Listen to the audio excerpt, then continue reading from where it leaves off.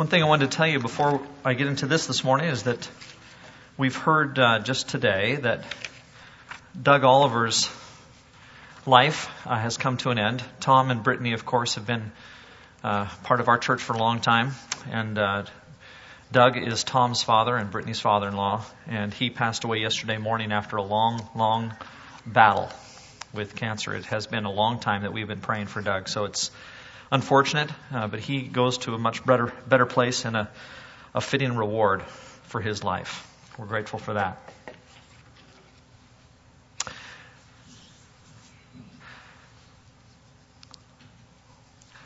Now he had to go through Samaria. I'm in verse 4. So he came to a town in Samaria called Sychar, near the plot of ground Jacob had given to his son Joseph. Jacob's well was there, and Jesus, tired as he was from the journey, sat down by the well. It was about the 6th hour. When a Samaritan woman came to draw water, Jesus said to her, "Will you give me a drink?" His disciples had gone into town to buy food. The Samaritan woman said to him, "You're a Jew, and I am a Samaritan woman. How can you ask me for a drink?" You can just hear the incredulous kind of tone in her voice. She just can't believe he's doing this. For Jews don't associate with Samaritans. Jesus answered her, "If you knew the gift of God and who it is that asks you for a drink, you would have asked him, and he would have given you living water." "Sir," the woman said, "you have nothing to draw with, and the well is deep. Where can you get this living water?" Clearly, she doesn't get it. "Are you greater than our father Jacob, who gave us this well and drank from it himself, as did also his sons and his flocks and his herds?" And Jesus answered, "Everyone who drinks this water will be thirsty again, but whoever drinks the water I give him will never thirst. Indeed, the water I give him will become in him a spring of water welling up to eternal life." The woman said to him, "Sir, give me this water so that I won't get thirsty and have to come here to draw water." She still doesn't get it clearly. He told her, "Go call your husband and come back." "I have no husband," she replied. And Jesus said to her, "You're right when you say you have no husband. The fact is, you have had 5 husbands, and the man you now have is not your husband. What you've just said is quite true." "Sir," the woman said, "I can see that you're a prophet. Our fathers worshipped on this mountain, but you Jews claim that the place where we must worship is in Jerusalem."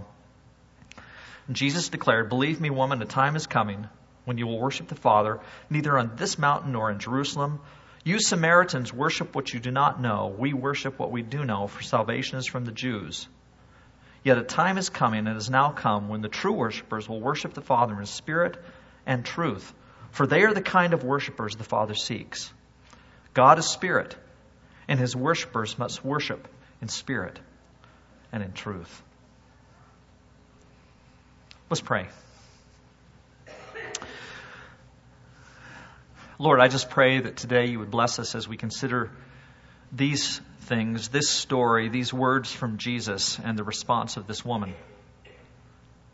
Father, I pray that you'd help Scripture to speak to us. Use your Spirit to cut into our hearts, to shape our minds, to shape our souls as we consider the Word today. It's through Jesus we pray. Amen. I have preached this text before, and I think I have preached it wrongly.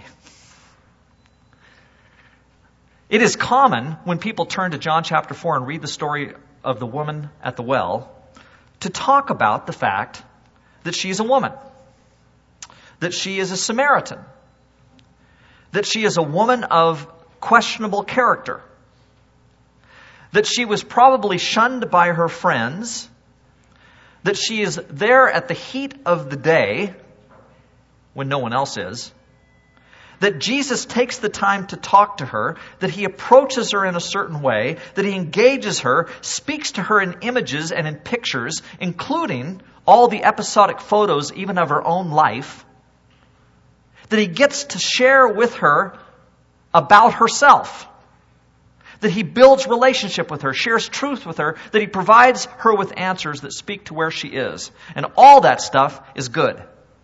Now, what preachers usually do at this point is they say, and this is the style of evangelism that we need to use in speaking to people. We need to approach people like this. This is how Jesus approached people. This is how he approached her. And there is something very good about that. Something very valid about that, and I don't want to take that away. But this morning, instead of focusing specifically on that, I want to focus on one thing.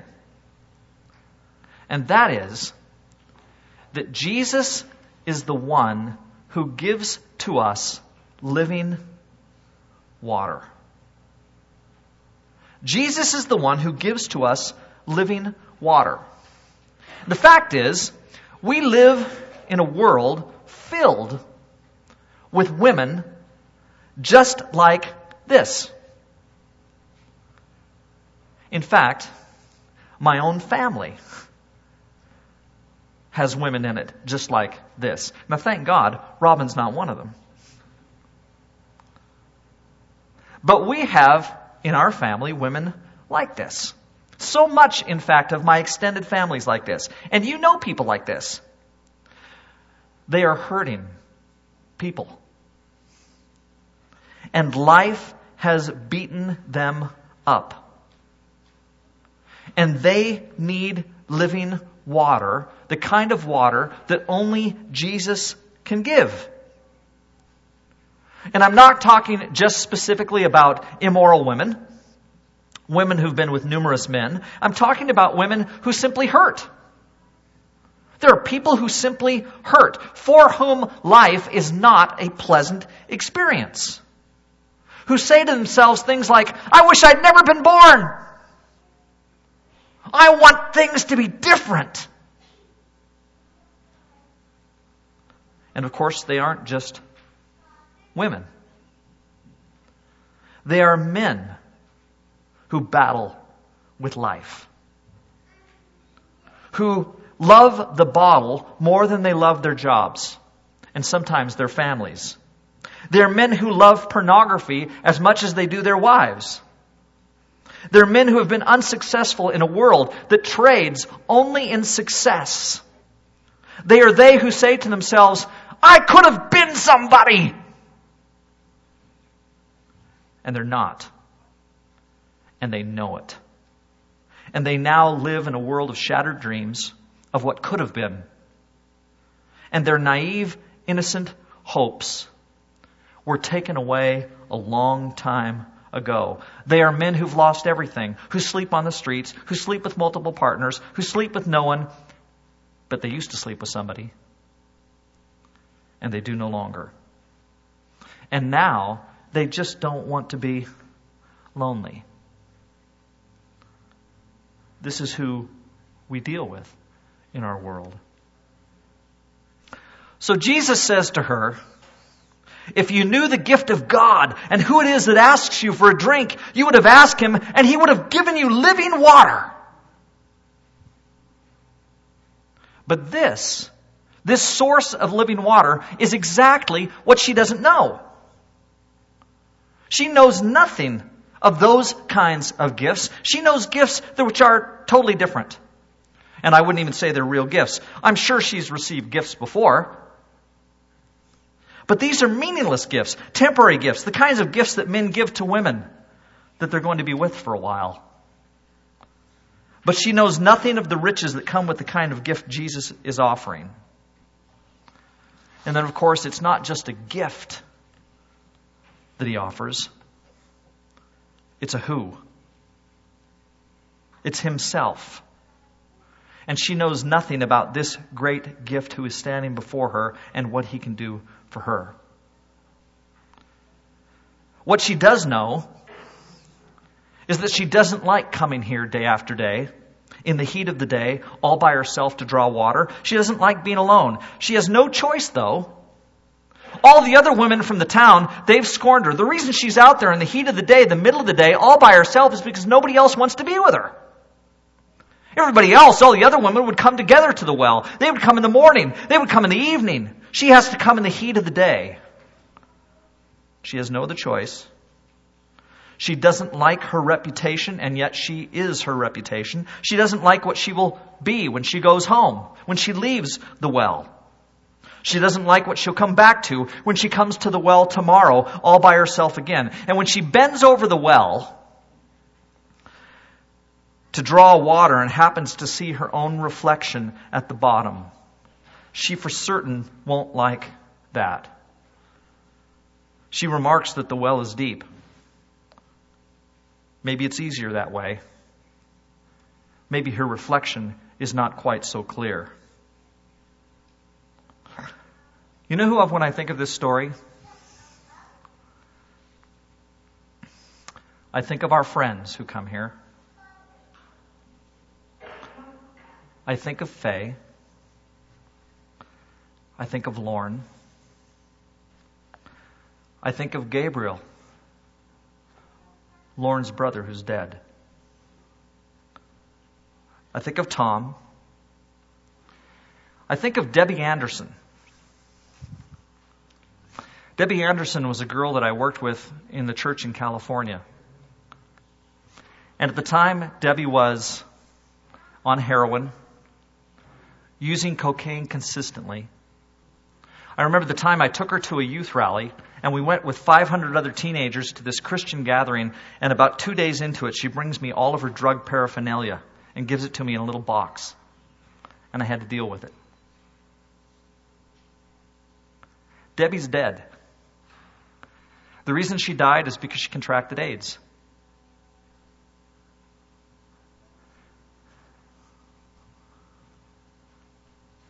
I think of Peter Jabowski.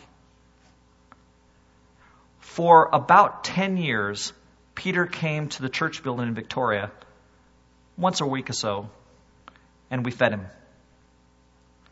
And one day I read in the newspaper that Peter's body had been found in the inner harbor in Victoria. He had either been pushed in, fallen in, drowned. I think of my sister Sandy, my own sister, who has been on drugs her whole adult life. And when I saw her last time, 3 or 4 years ago, she looked 10 years older than me. She's 1 year younger. And to be honest, I barely recognized her. Because that's what crystal meth does to you after years and years and years and years of using it. And then, I have to admit, I think of my own father, who in his own way hurt so badly and drank to cover up his own hurts. And then I think of me. And I think of you. We all have a past.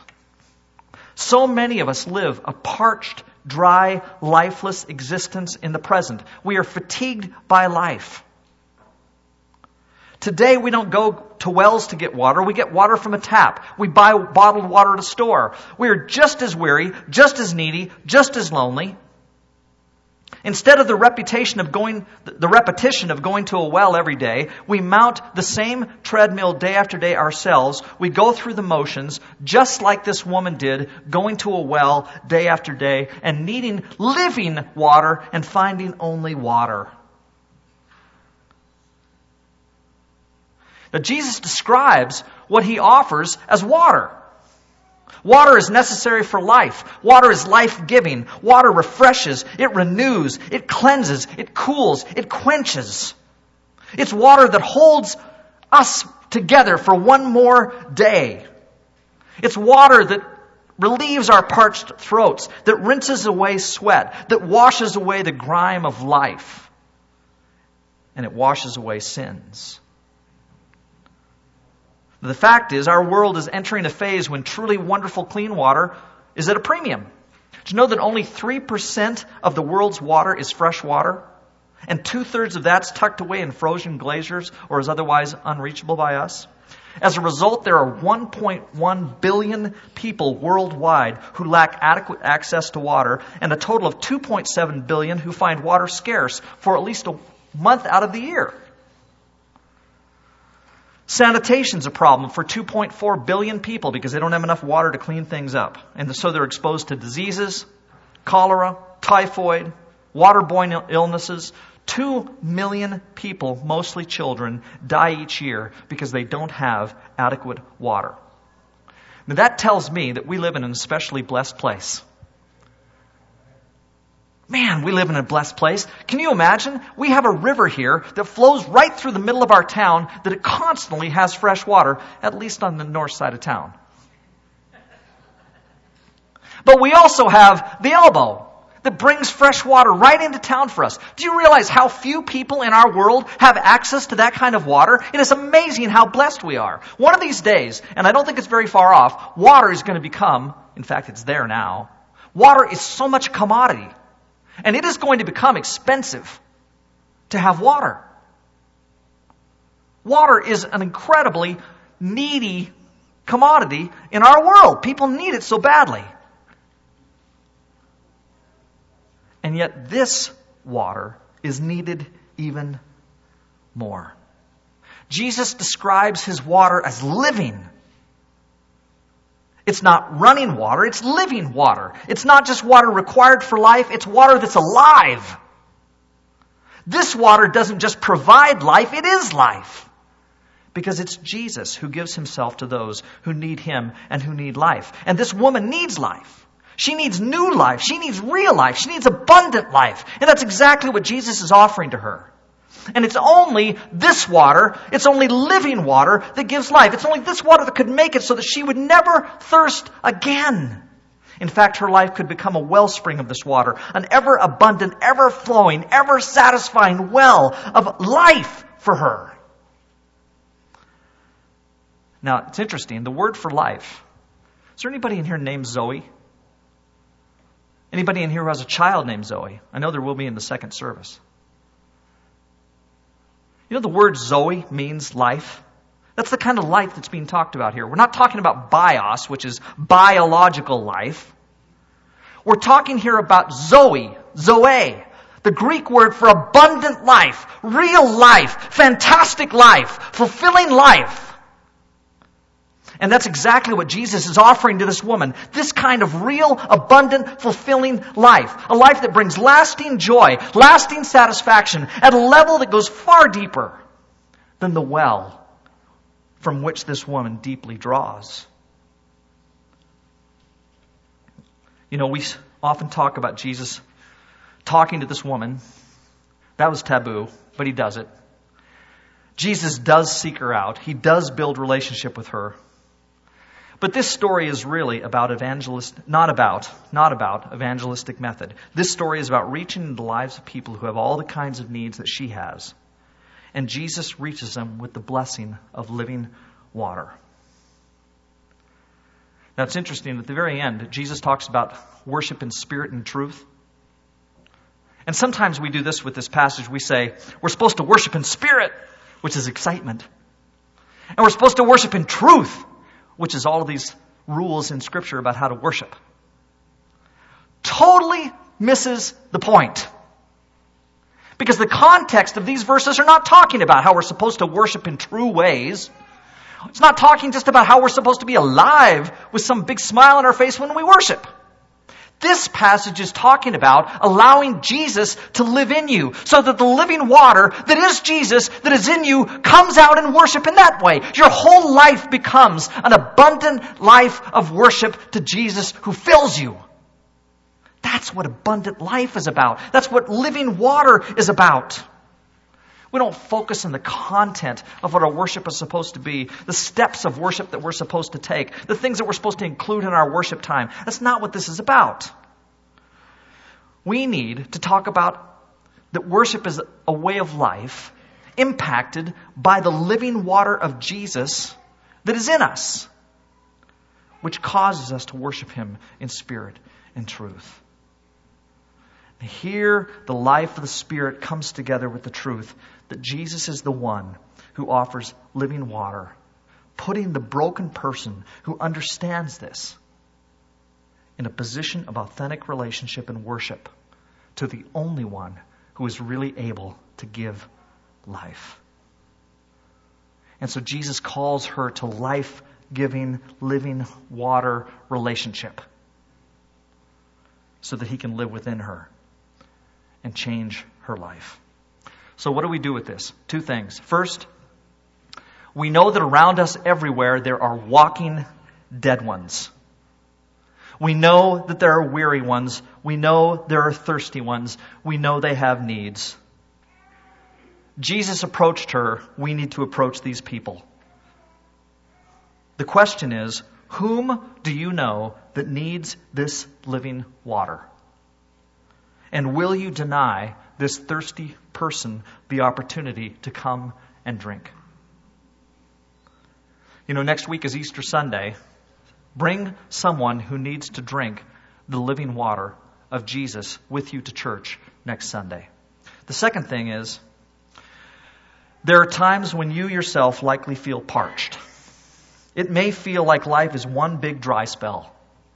I can't tell you how it is that we're going to fix our planet's water problems, but I can tell you how to find an answer to the dried out, parched existence that so many feel. And the answer is the living water of Jesus Christ. It starts with the forgiveness of sins, which is itself free and life-giving, but it continues with the wellspring of life that he can create within you. If you've tried him, let me encourage you to try him again. If you ask him, he will give you living water. There is simply no other source for the quenching of our thirst for abundant life. Let's pray. Lord, I pray that you'd bless us and help us to honor and serve you this day. But more than that, I pray that you would help us to reach into a world where people thirst. And they need you. They need living water. Help us to find them.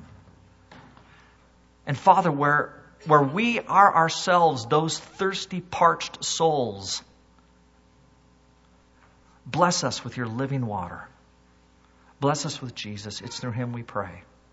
Amen.